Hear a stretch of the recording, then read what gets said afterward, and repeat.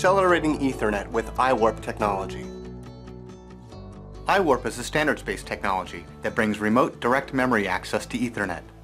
In a nutshell, RDMA allows an application to place a block of data directly in the memory space of another application in a very efficient manner. The destination can be an application in a virtual machine in a different server anywhere in the world. Two key features of iWARP RDMA that make it so efficient are kernel bypass and direct data placement. Let's talk about kernel bypass first. With generic Ethernet LAN traffic, the processor busily aligns incoming packets into queues and assembles them for transmission. The processor gets interrupted when a queue is full and has to stop to service the interrupt. All this traffic management drives up CPU utilization and slows down network performance. iWARP RDMA provides a different approach. Kernel bypass lets iWARP-capable adapters manage the RDMA network connections, avoiding the system software as much as possible. iWARP itself does the connection management between the source and destination by establishing queue pairs between them. Via queue pairs, iWARP bypasses the host processor and transmits packets of data directly to the application's user space. No queues for the processor to manage or network-related interrupts to handle. The result is lower latency, greater bandwidth, and lower CPU utilization. The advantages of kernel bypass increase with the size of the messages, which is a key reason iWARP shines with large storage blocks and virtual machine migration. Furthermore, iWARP's connections between source and destination are secure, protecting users' data in flight. The second key reason for iWARP's networking efficiency is a feature called direct data placement. With traditional sockets Ethernet, the host processor doesn't know where the application resides that wants to consume an incoming packet, so it creates a queue in kernel space. That requires the processor to copy all the data from the kernel queue into the application's user space. Because iWARP already knows where the data is going with its queued pairs, it can directly place the data in the application's user space without making unnecessary copies. So what does it take to unleash the power of iWARP RDMA? Of course, it takes Ethernet controllers that are iWARP capable. For iWARP, that's the only new hardware required. iWARP works with all existing switches and the entire Ethernet networking infrastructure as it is today.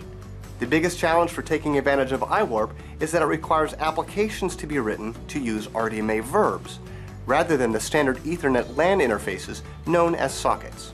That's where system software comes to the rescue, starting with Microsoft delivering SMB Direct technology in Windows Server 2012. Microsoft has done the verbs programming so you don't have to. SMB Direct will automatically survey the network for RDMA-capable devices. It will automatically use any iWARP-enabled path from source to destination it can find, and deliver all the performance and reduced CPU benefits of iWARP for storage and virtual machine migration. RDMA technology is so powerful it has attracted the development of two competing technologies for RDMA Ethernet. In addition to iWARP, there is RDMA over Converged Ethernet, or RoCE, that starts from a very different premise. iWARP is built on top of TCP/IP and takes advantage of all the power of TCP/IP Ethernet infrastructure, including routability and congestion management. iWARP is a scalable cloud RDMA that goes anywhere the internet goes.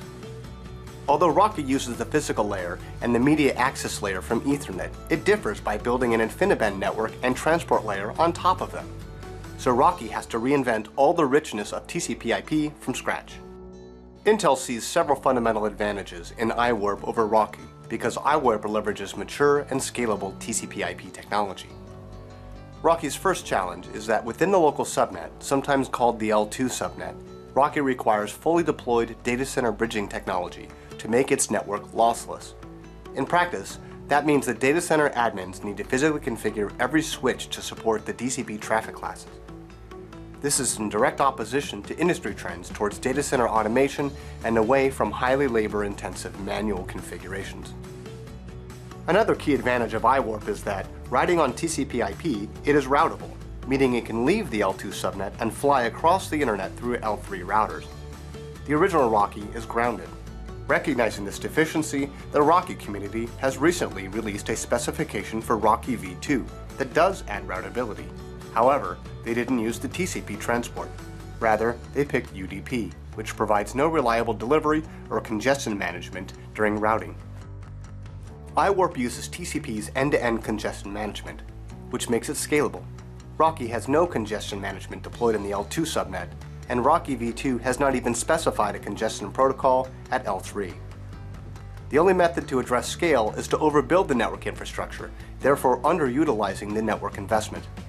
If either RoCE encounters network congestion, their only option is starting over and retransmitting an entire set of packets, hoping for better luck on the retry.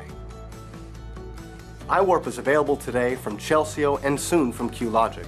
Intel is integrating iWARP technology into future server chipsets and SoCs, driving broad availability of this technology. Microsoft's SMB Direct is just the first major software effort to let users take advantage of iWARP technology.